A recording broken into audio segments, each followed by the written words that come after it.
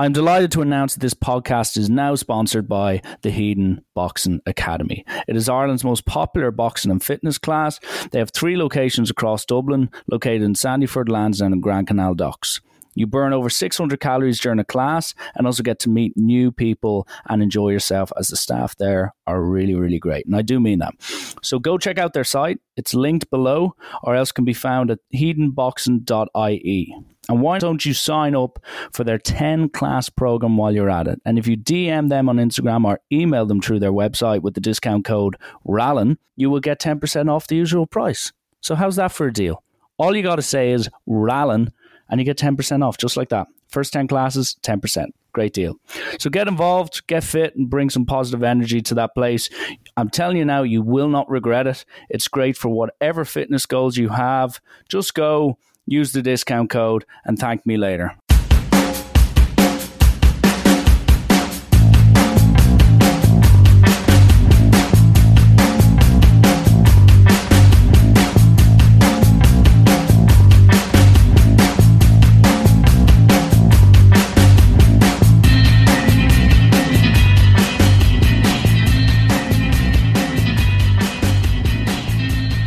Hello and welcome to the latest episode of Rallan's Rant. My guest today is Eoin Costello.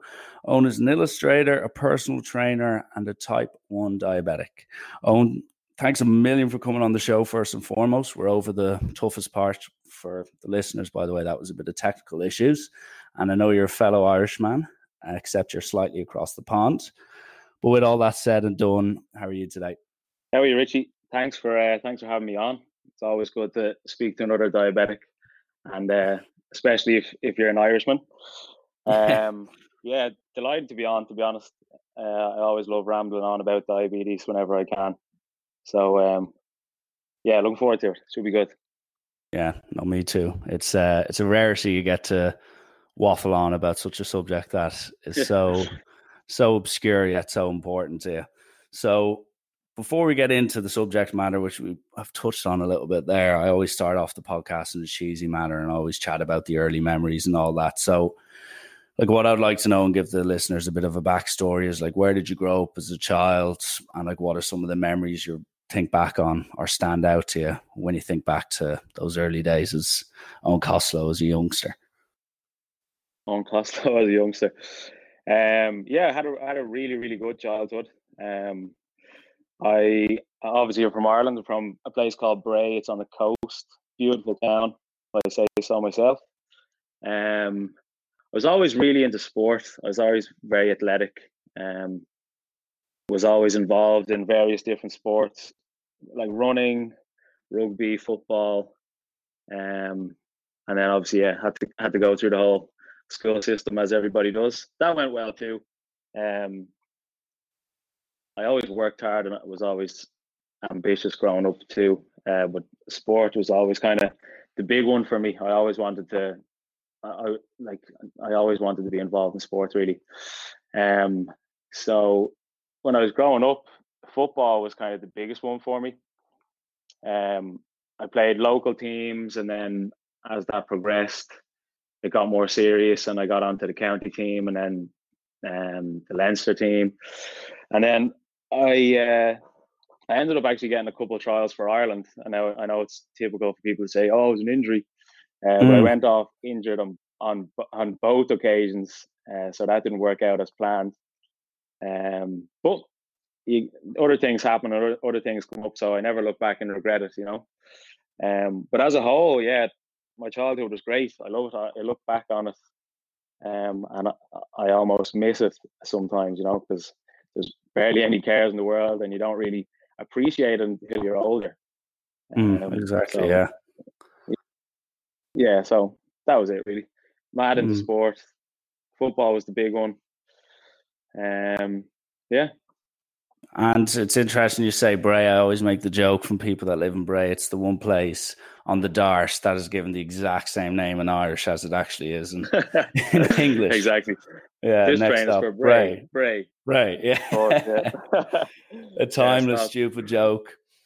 But that's Absolutely. interesting just about the sports and stuff like that. And I can definitely relate to especially looking back on it now, being in my mid-20s, looking back to when you're in your teenagers, where whether it's in school, outside of school, playing on Sundays, whether it's football, playing Saturdays, whether it's rugby, number one, the body could actually manage all that without having to suffer the next day.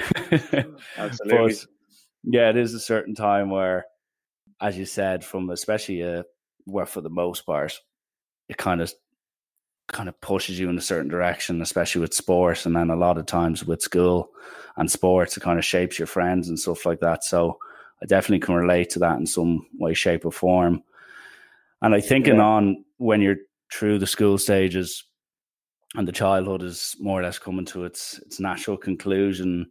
Like I remember when I was saying 5th and 6th year, I was thinking what the hell I'd do with my life and what I'd even start studying in college, or number one, would I even actually get a good enough leaving cert to leave the bloody place? But it gradually fell into place in the end. But I was just thinking, like, heading towards the end of your time in school, senior school, did you have like a clear idea what you wanted to do in college and what you wanted to make a career out of? Or were you, like myself and so many others, going in a bit blind? Yeah, I was going in a bit blind, to be honest. Like, the two big things for me growing up were art and sport. And I always knew that I wanted to be involved in them in some way. I just didn't necessarily know what that would be, you know. So basically when the years were coming in and time was ticking, and I had to apply for a course in the CAO form or whatever it is at home. Can't even remember now at this stage. Obviously, there wasn't anything really sporty that I wanted to do in terms of like sports science or whatever at that stage. So I was thinking I'll go down the art front. So I was always mad into drawing and loved any sort of art, really. So I was thinking, right, that's what I'll do. That's what I want to do. I want to be an animator. So I applied for a portfolio course initially to do after the Leaving Cert, and then you do this portfolio course, and then from there on you apply to art college. So basically, I did a year portfolio course, very, very intense. It was actually in Bray, and my portfolio was specifically tailored towards applying for animation. So I ended up doing that course. I actually got 600 points out of 600 on my portfolio, and then got into an animation course in IADT in Dún Laoghaire. That again was a very, very intense course, 4 years long. And then it was kind of like throughout those 4 years was kind of the stage that I started getting into the gym more seriously. And it was almost like as college went on, I became less and less interested in a career in animation, which was kind of sad because I was putting so much work into it and I'd learned so much, and it was such a big part of my life at the time. But deep down, I just kind of knew that that's not what I wanted to do. It wasn't active enough for me, and I want to be moving, and I want to be healthy. And I know you can do those things anyway, but I just deep down I knew I didn't want to be an animator. So that kind of shifted towards fitness more so even when I was in college. So the last year or two was tough because I kind of knew I didn't want to do it, but I was in so deep within the course that I was like, look, I put in this much work. I want to get a good degree, even just to have that degree. Yeah, exactly. I mean? So I stuck with it, got the degree, graduated, as you do, and then yeah, it was done. It was kind of like when I got my diploma, I almost knew that I didn't even want to be involved in animation. I will always love it, but as a career, it was never something that I wanted to do, really. I'd say that's a pretty interesting experience, having your graduation day and everyone else being like, oh, I can't wait to do some animation at a higher level or go into a job. And deep down, you're looking at the certificate in front of you, the piece of paper, being like, right, I need to either get another one of these and something completely different, or else just put this up on the mantelpiece and let it watch it gather dust. But exactly. It's funny you say that, because a similar thing happened to me, far less interesting, but like I was dead set on being a sports coach, a rugby coach, and probably going into teaching for, I'd say, from the age of 19 to about 23, 24. And even in that time, I was in a band for 2.5 years. And there was even a time where I had to make a decision whether I wanted to stay in that. And if I did that, I would have to drop college, drop all my work. And I ended up leaving the band because I couldn't make that commitment. And then further down the line, I made a similar decision where I was like, right, I actually don't want to become a teacher. I want to do the 9 to 5 slog. I've actually an interest in that, blah, blah, blah. So it is interesting how you start off thinking something, whether it's to study a degree, maybe start off in a job somewhere, but like just in those 4 or 5 years leaving school and through college and out of college, the amount of people I hear dropping out of colleges, changing jobs, going from A to Z in the space of a year, it's absolutely mental. Yeah, but I feel like the age between kind of 18 and 24, 25, there's so much going on in your life, you know what I mean? And it's difficult to decide what it is you want to do for the rest of your life, you know?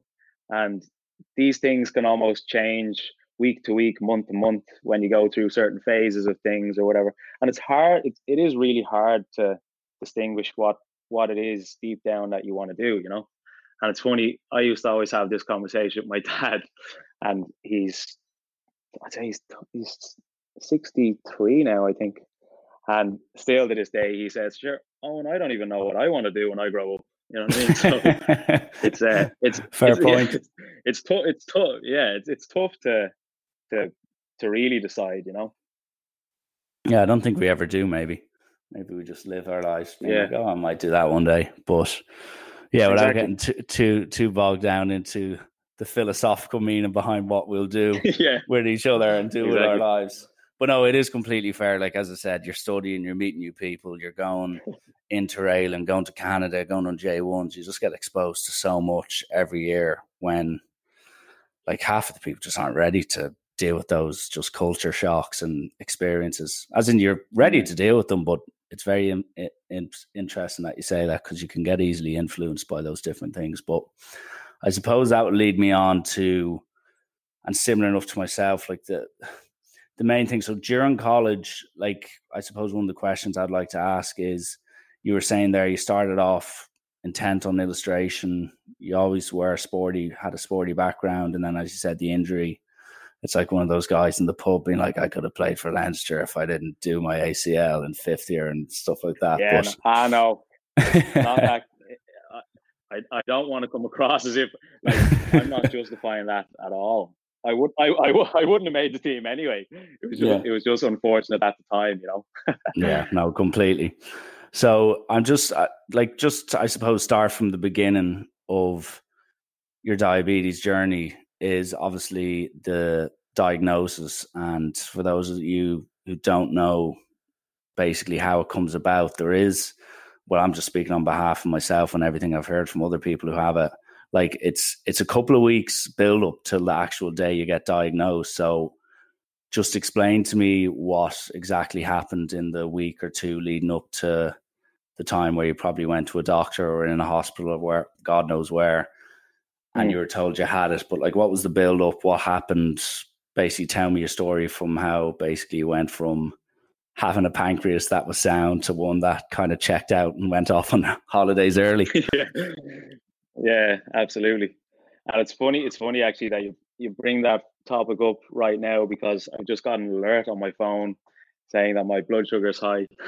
Perfect timing. Irony. So yeah. basically, I'm sure as I'm sure as I'll explain my scenario, it's probably going to be exactly the same to yours, because generally the symptoms are identical.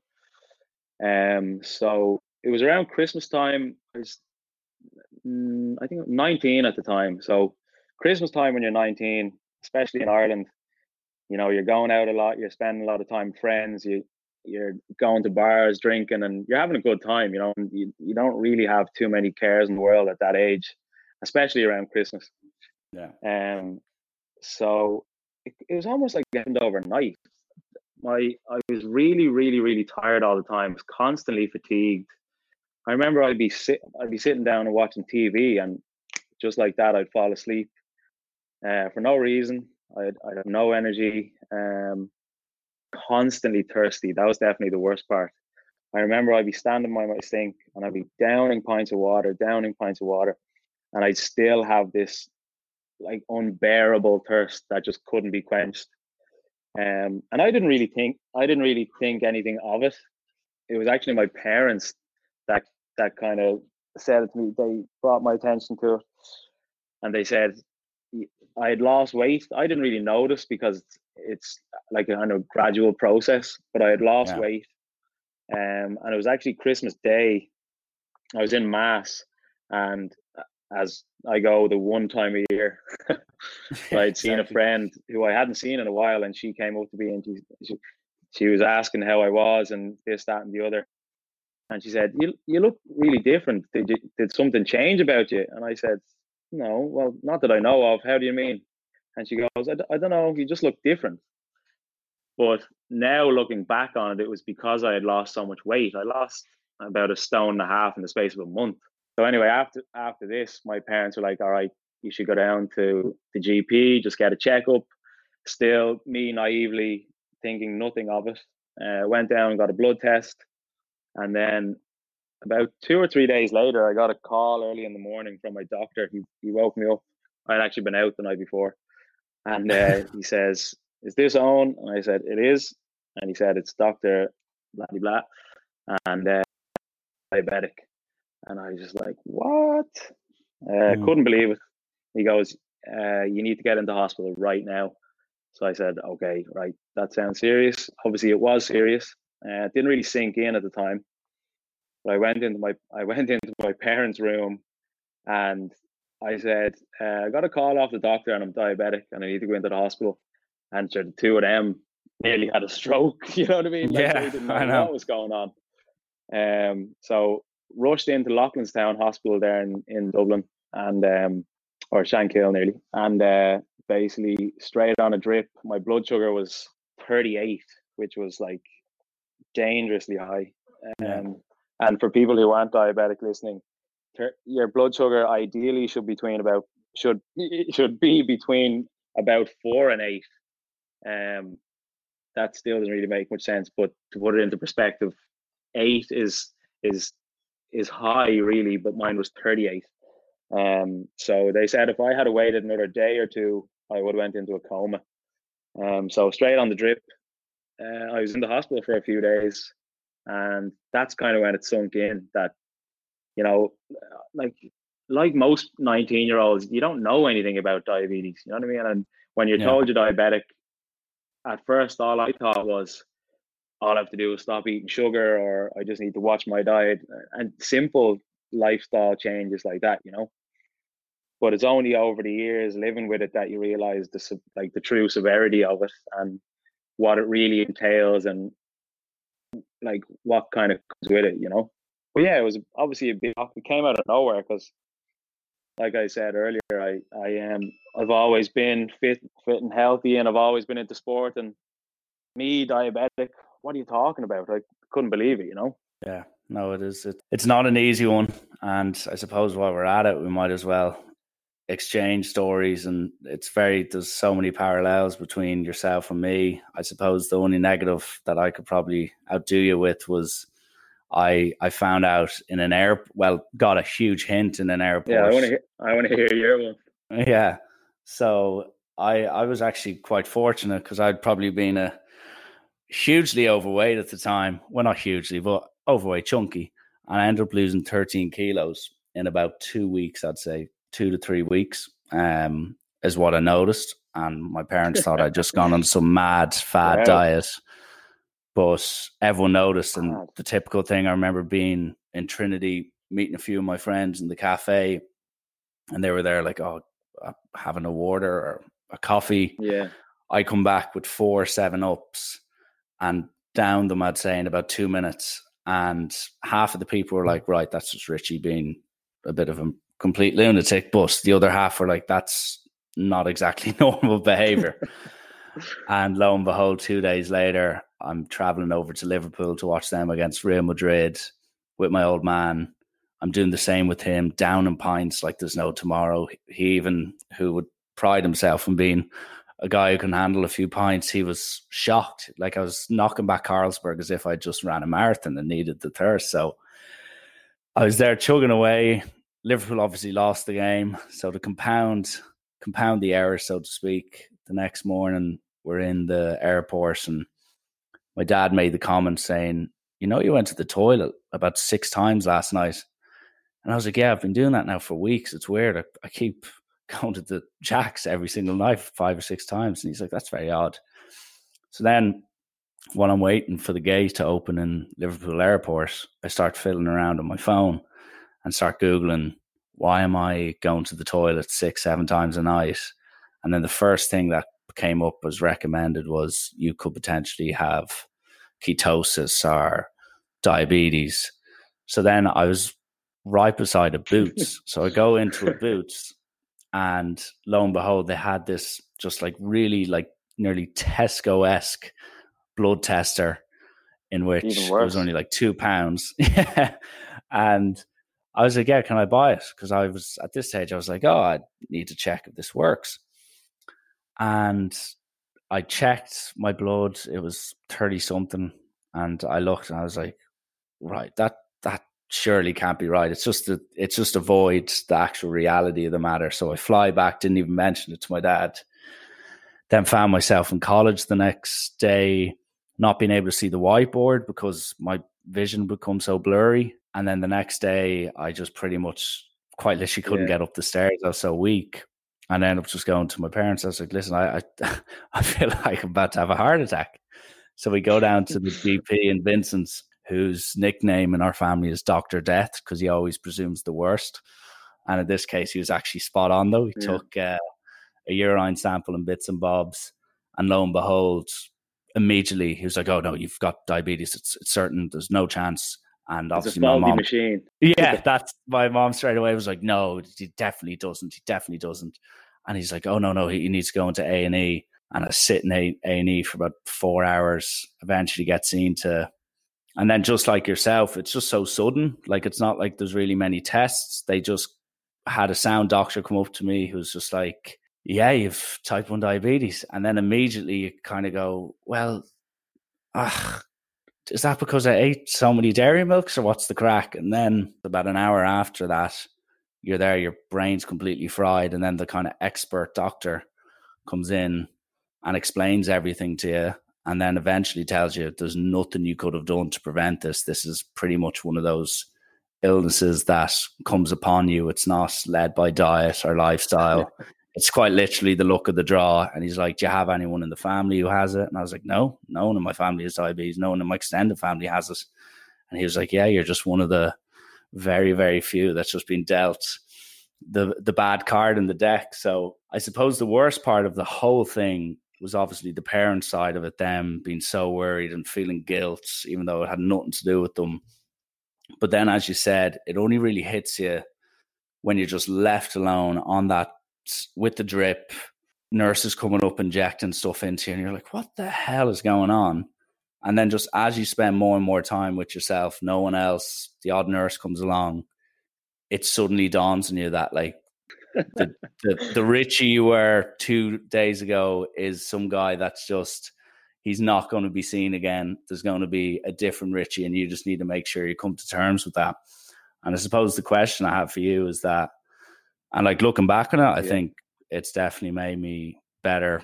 Physically, I'm in the best shape I've been in about 6 years. Mentally, I think it makes you so much stronger. But I just mean on the initial side of things, because that was the 2-3 weeks that followed. My diagnosis were probably the toughest I've ever had, from just getting to grips with what lied ahead, having my first meal where I have to inject, having my first snack. And then it's like everything. It's like if someone passed away in the family, you always think, okay, this is the first Halloween we have without Miss X or my mom or my dad. And then it's the first Christmas. And then as a diabetic, I felt, okay, here's the first Halloween where I actually can't get any snacks or do trick and treats. Here's the first night out that I actually have to be careful not to get low or get too high. So I'm just curious from your point of view, like, how did you deal with the initial week or two adjusting to life as a diabetic? Because as you said, and as I even was similar, you spent 19, 20 years of your life living one way, and then suddenly just like that, it's changed. And it's not a case of, oh, I just change it every couple of weeks or so. Every day you're going to be reminded of what's basically demanded of you because of the illness you got. Yeah, it was definitely difficult at the start, to say the least. It's interesting because you see the symptoms leading up to it, but it's an overnight diagnosis. You know what I mean? One day you're diabetic, and then the next day, or one day you're not diabetic, and then the next day you are. So it's a big shock, and it only kind of hits home when you arrive back in your house and there's no doctors or nurses there, and you're like, oh shit, I'm on my own here, you know? Exactly, yeah. But yeah, I remember like when I was growing up, if there was anything kind of bad happening or you were going through a tough time, my parents used to always say to me, whatever happens to you in your life and what you go through, you either adapt or you die. You know, you've no control over what happens to you, and what you do have control over is how you react and how you respond to things, you know. So when I remember when I arrived home just after being diagnosed, I was like, look, this is the time now where I need to put that into practice. I really, really need to kind of get over this and take it on the chin and realize that, look, I didn't bring this on. I couldn't have done anything to prevent it. You just get it or you don't. It's bad luck. That's type 1. So yeah, I had to just kind of take it on the chin with that, you know. But you instantly change your life. Your whole lifestyle has changed. How you look at food, how you look at exercise, even your sleep, your stress levels, everything is affected. Everything that you do will affect your diabetes, and diabetes affects everything that you do. But if I was to look back now, and if I was given the opportunity to never be diagnosed, I wouldn't take it, because so much I'm doing now is stemmed from me having diabetes. And it's probably mad to say that, but yeah, like it was definitely hard, as you know. But you just roll with it. You get used to things, and you learn about it. You learn about how your diabetes is and how certain things affect your blood sugar and what you need to do to kind of things level and keep things healthy, you know. Yeah. Well, yeah, no, it's a big lifestyle change, and I think even the bigger thing is like your family and friends almost being sympathetic towards it. You know what I mean? Which I hated. I always hated that. You know what I mean? People saying like, "Oh, wait, you can't eat that," or "Are you sure you have enough insulin?" or like, "Are you feeling okay?" Like, I know it comes from a good place in terms of people are looking after you, but I never wanted people to have sympathy for me. You know what I mean? Never. Yeah. You know? No, that's a fair point, because like when you get that diagnosis and the amount of kind of people who just become armchair doctors about what you can and cannot do it's truly impressive in its own right. But no, I suppose you're right. Like, it's the type of illness that once you get it, as in like there's no real option to feel sorry for yourself, because as people who have it are aware, you quite literally have to inject yourself multiple times a day. Back then, the technology wasn't as good as it was. So you'd be pricking your finger 10, 15 times a day. You just didn't have time to even think about what it was like before it happened. And then before you know it, you're getting little scars on the top of your fingers. You're getting hard skin and where you're injecting too much. And then just before you know it, that is all you know, so to speak. So it is one of those things that, and like, as you said, like looking back on it, as I said, it might sound the most hypocritical thing ever to be like, I don't regret getting it in the first place, or would I go back and change it? To be honest, I think it's one of those things that if you embrace it, most people would say they're better off when they actually got diagnosed, because they made changes to their mental and physical attitude towards life. And Absolutely. Also, I don't want it to sound sappy or anything like that. And it's always, as you said, you don't want to be feeling sympathy, or you don't want people to sympathize for you. Yes, it's great that people care about you and there to support you, but like, Jesus Christ, there's still so much worse out there. There's so much more less fortunate diseases, people in far worse circumstances. So like even my old man keeps reminding me, he goes, listen, you got dealt a bad enough hand, but at least you're still in the game. So it's a good way of putting it in relation to just, it was a bit of a speed bump, but like you just got to keep going and get on with it. And that kind of leads me to just what I was going to ask you is, you've not obviously used that to your benefit in some way, shape or form, because now you can promote the illness, you can influence people, you've got a strong enough following on Instagram, like you're talking to tens of thousands of people through your social media, and like you're giving quite a positive message out to people who, like myself, could be type 1, or maybe other people who are just suffering from maybe illnesses, and the fact that you can relate to them in one way, shape or form can help sometimes inspire them. So, and like that got recognized there, I saw, and I must congratulate you on your trip to Hollywood for the Diabetes Male Fitness Influencer of the Year. Quite a unique award, but a prestigious one at that, one I'd be jealous of. So with regards to that, Owen, like is that quite a humbling position to be in which I'm sure you might get this all the time, where people say, listen, you've helped me so much with my diagnosis, you've inspired me to make a change, whether it's physical or mental, or be more positive. Like, what's it like being in a position where you can actually actively influence people for the better, for the most part? Yeah, look, it's amazing now, and it's something I would never change, And a couple of years ago, whenever I set up the Instagram page, I set it up casually, I set it up because I had diabetes for 5-6 years at that stage, and I had kind of found formulas almost to live with it and get over it physically and get over it mentally and just kind of learn how to deal with it. So I set up that page basically just to promote a healthy lifestyle with diabetes, to show people that, yeah, you can be in good shape and you can go to the gym and you can work hard and you can do whatever it is you want to do and whatever it is anybody else wants to do, And now, don't get me wrong, it's not like I have a huge following, but that kind of grew over the years, and now obviously 95% of my followers are diabetic from all over the world. And I get messages daily from people who I've never met but have been following me for a long time, and they say like I'm an inspiration to them, and like what I do means a lot, and getting messages like that really, really means a lot to me. You know what I mean? And it's people that I've never met who are sending me these messages. Some, like, you'd nearly be tearing up reading some of the stuff that people send me. You know what I mean? And that really, really means so much to me. And yeah, it was fantastic getting the award in Hollywood. It was huge to me, and I'm delighted with it. You know what I mean? That whole weekend was amazing because there were so many people doing similar things to me, doing similar things that I'm doing, and like maybe with YouTube or Instagram or Facebook or whatever it may be.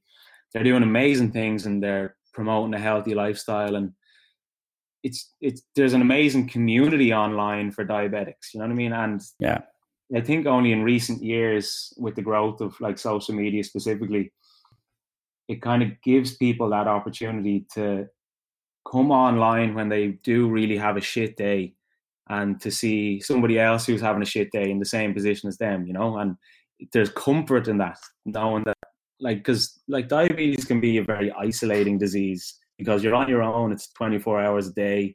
There's no rest from it, so when you can see other people from around the world going through the same thing, it's comforting.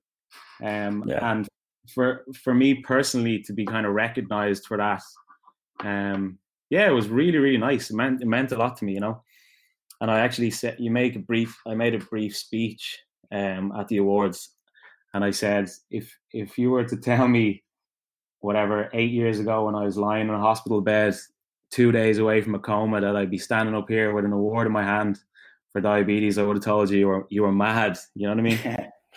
Exactly. But, yeah, it's just it's great. Like, every day I talk to diabetics all over the world, and the messages that they send me, like, without sounding cheesy, they inspire me to keep doing it. You know what I mean? And now, like, I feel as if it's almost my obligation to kind of keep it going. And that's when I briefly mentioned earlier, saying that if I was given the opportunity to never be diagnosed, I wouldn't take it. You know what I mean? Because this is now, I feel, what I'm going to be doing for the rest of my life, being involved in the diabetes community and promoting a healthy lifestyle with it, and kind of just spreading a positive message, I guess. You know what I mean? And and when you talk to people who have only been recently diagnosed, and they contact you and they say, like, I've had diabetes only 2 weeks, and their head's all over the place and they're lost and they don't know how to take it. And like, I have a great family supporting me, and that always kind of was in my favor with getting over things. But people always don't have that sort of support. You know what I mean? So it's nice for people like that to be able to kind of come online and talk to people like me, or talk to people like you, and hear these sort of podcasts. You know what I mean? Because Jesus, Richie, diabetes is hard sometimes. You know what I mean? Yeah, no, it certainly is. As much as you know that, it can be really, really hard. You know what I mean? But you kind of have to take it on the chin and roll with the punches. You know, there's no alternative to that. You have to do it. You can't sit down and feel sorry for yourself. You know.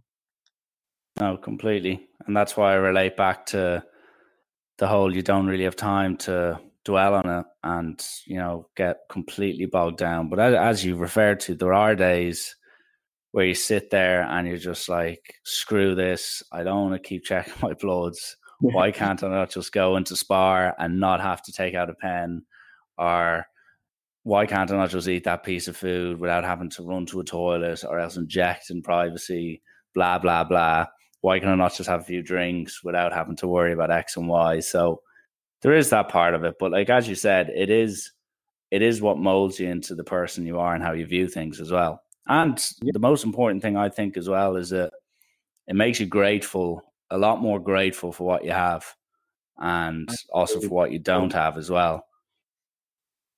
But it's funny that you touched on it. Like, diabetes is as much like a mental condition as it is a physical condition. You know what I mean? And there's days, like you said, when you're sitting at home and you just want to give up on it, and you're being driven mad, and your blood sugars are all over the place, because your blood sugar affects your mood too. What I only I only realized that through my own research. Like, no doctor told me that. You know what I mean? And it's only when you live with it all the time that these sort of, like, it's kind of like the long-term and short-term effects kind of come to light and come to the surface when you learn more about it. You know what I mean?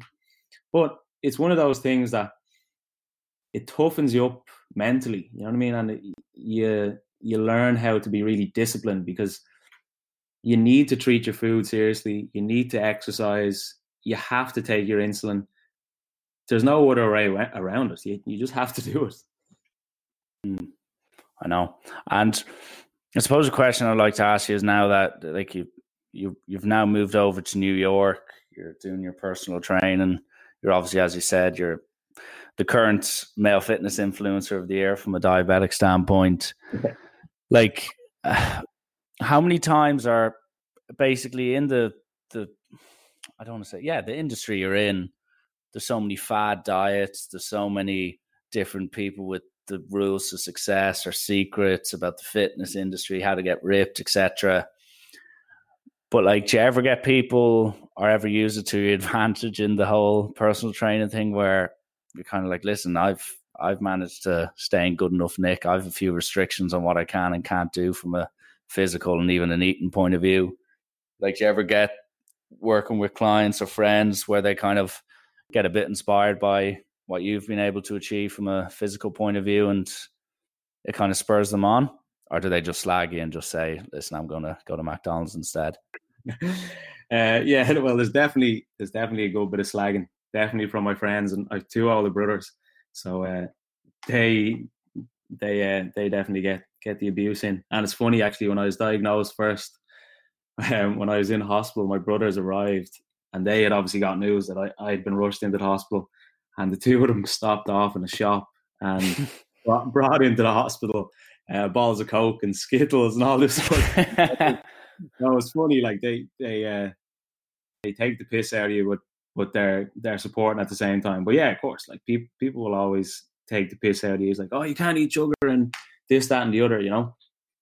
But yeah, and then of course the personal training side of things. The gym is obviously a big part of my life, and it hugely influences and benefits my my overall diabetes management. And yeah, people have said to me that it's inspiring to see somebody like me who has this, we'll say, a chronic illness, and still be able to work hard in the gym and stay in good shape. You know, sure, there's no excuses around it. If you want to do it, you're going to do it. Yeah, precisely. And that's actually, like, as I said, it's funny, I had a bit of a oh shit moment, as in I was seeing my consultant that I'd see every 6-7 months for the diabetes, and he was chatting to me about my diet, chatting to me about my weight, chatting to me about how much I drank, did I ever have any cigarettes. And then at the end of the meeting, he was like, listen, you're not living an unhealthy lifestyle, but put it this way, if you can make these small changes to your kind of life, you honestly, I'll tell you, you're going to live an extra 5 or 10 years at this rate. And he goes, I can't guarantee it, but it's going to give you the best chance to do so. And like, you've probably heard of, it could be another fad in your eyes, but F45s, I've become religiously obsessed with them over the last 7 or 8 months. And I've gone from weighing in at dangerous 102 kilos to now I'm down to about 89, 90 kilos. No, so it's just stuff like that. As in, if I did not have diabetes, there's not a chance I would have done that. There's just simply no way I would have had that moment where I would have been like, right, this is actually it. This is the day I make a change. Let's put, plans into action here and make a firm change. Because if you don't have a reason to do it, and like an actual big reason, i.e. your health's going to be affected by it, most people just go, all right, I couldn't give a crap. That's going to take effort that I just simply don't want to dedicate towards lifting weights or running on the treadmill. So I do definitely relate to you. And I suppose one of the last things I'd like to ask you, so you mentioned there that you do see yourself hopefully, inspiring fellow diabetics in years to come. And as you said, being passionate about the gym. Like, do you have any other ideas in your head that you'd like to potentially pursue in the years to come? Or, as you said, are you just living in the now, taking it day by day, much like the old illness does tend to do? Or do you have any kind of long-term ambitions that you'd like to see yourself achieve one day? Yeah, I've definitely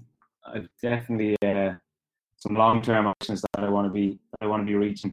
I think now, obviously after my diagnosis, I'm well and truly living in the diabetes world, and how things have gone over the past year or two. That's what I will be doing for the rest of my life, and that's what I want to do. And it's kind of just growing as I'm growing with the condition, really. But what I'd love to do is I'd love to kind of start speaking publicly about diabetes. I'd love to go into schools, and I'd love to go into colleges, and kind of give them my perspective and educate people more about it, because diabetes still, even though it's worldwide an epidemic, it's widely unknown by people. People don't know the details of it. They don't know what it entails. And yeah, I'd love to go back to schools and colleges and speak about it, because me and you we were diagnosed at a similar enough age.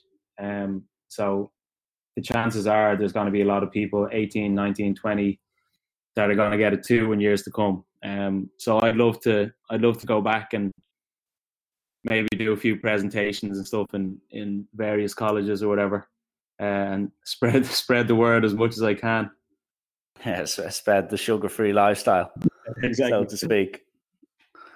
But no, that's definitely a noble idea, and something that, as you said, and I think that is one of the most frustrating things I have personally anyway, is, and it's too dismissive of me to say ignorance, but the lack of awareness is the best way to do it, because the amount of times someone says, if they see me eating, having a bloody, like a fucking Milky Way, they're like, you can't have that. I'm like, yes, I can. Or else if I go low and I'm shaking, them being like, oh, will I get you your insulin? I'm like, no, that will quite literally send me the other way. I will. And other bits and bobs. Like, yeah, no, quite literally not see tomorrow morning. But have you sorry, Richie, have you had any close calls in terms of like fainting or passing out or any of that? The closest I ever came was about 3 months ago, in which I just about crawled up the stairs to my mother, who was playing bridge at 2:30 in the morning. And I started kind of whispering because I was so weak. And I don't know why I didn't even go straight to the fridge, because the fridge is at the bottom floor. But I crawled up to her, and I was so helpless that I just was like, Lucozade. And she was like, what? She thought I was messing.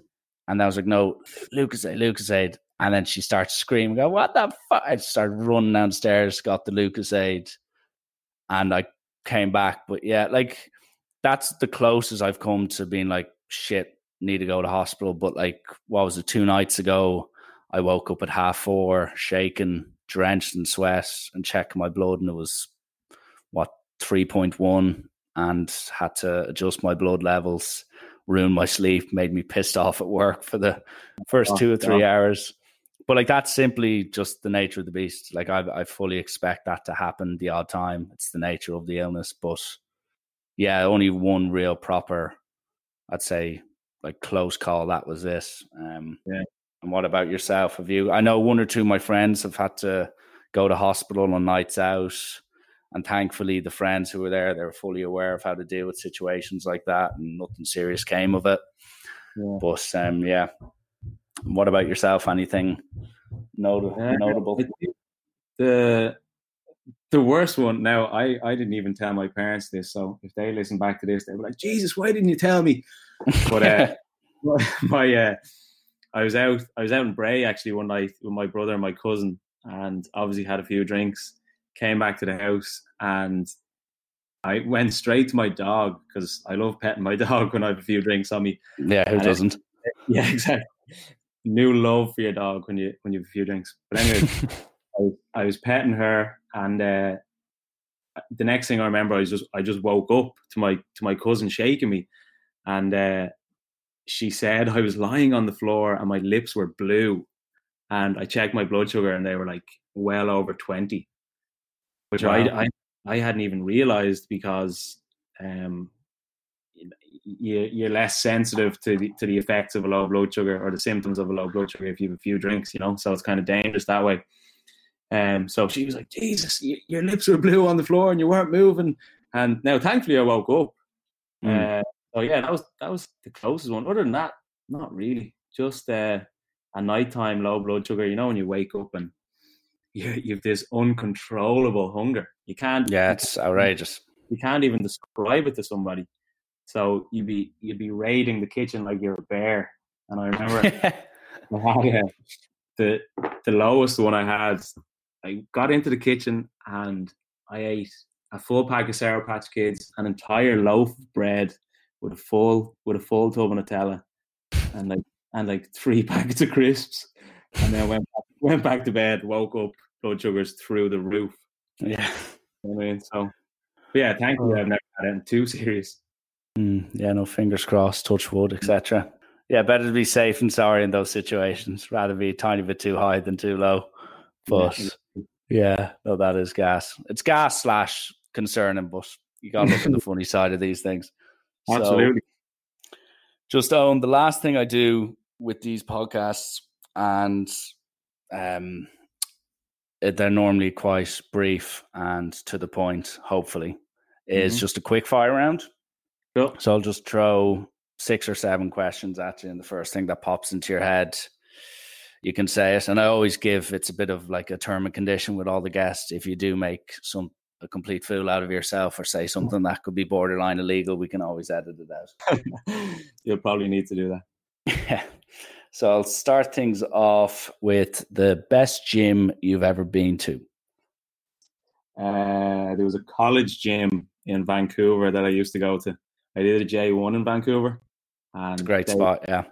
Really, really nice gym. So, yeah, good memories there. Yeah. What's it called? Roxy's in Vancouver is yeah. I haven't heard that one. The Coppers of Vancouver. Yeah, the country one, wasn't it? Yeah, completely. Yeah, country rock bands playing. So next one will be favorite film of all time. Sorry, that beeping is my Dexcom going off again. No favorite film, Happy Gilmore. Classic. Great choice. Very nostalgic. If you could work out with one person, who'd it be? Ooh.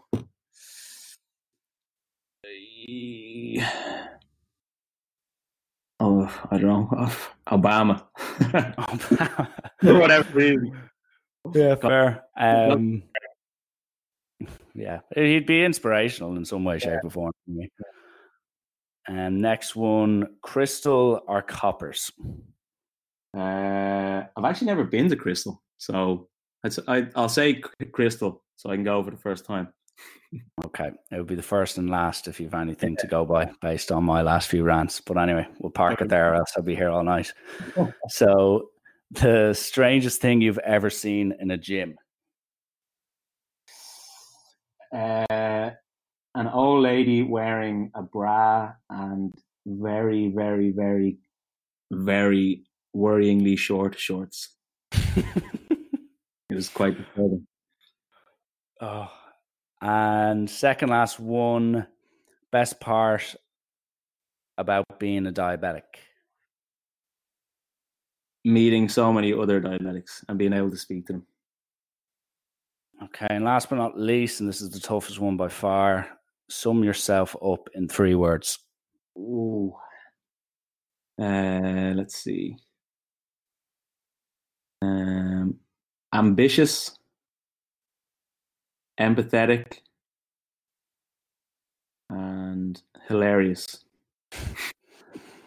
They'll have to do, yeah. Thanks for the laugh. It will have to do. Yeah, I'll give you just a pity laugh, because if I said nothing there, it would have been horribly. I could have just left just a prolonged silence for about 20 seconds after hilarious.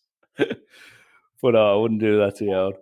So that more or less wraps it up, Owen. I can't thank you enough for scheduling this. We've been sending each other and dropping each other into each other's DMs for the last few days. So to finally get this done and sorted is it means a lot to me personally, but then also with all the promotion going on about Movember and mental health, I think it's important not only just to look out for the diabetics out there in the world, and hopefully they can listen to this and enjoy it and take something from it, whether that's good, bad, or indifferent, but also just, I think, raising awareness about, the good and bad about everyone's day-to-day lives is very important, and that's something I'm looking to do in the next podcast or two. So the fact you came on, spoke so openly about your experiences, whether they were good or bad, about being a diabetic, it means a lot to me, and hopefully the listeners will enjoy it. So I can only thank you for coming on, and yeah, I look forward to keeping tabs on the old Instagram stories and seeing what awaits you down the road. Yeah, absolutely, Richie. Really appreciate it. I know, yeah, as you say, we've been trying to get this going for a few days, so great to talk to you. And yeah, it's always good to talk to another diabetic, and as you say, hopefully this will reach a few out there too. So thanks a lot. Absolutely, no bother.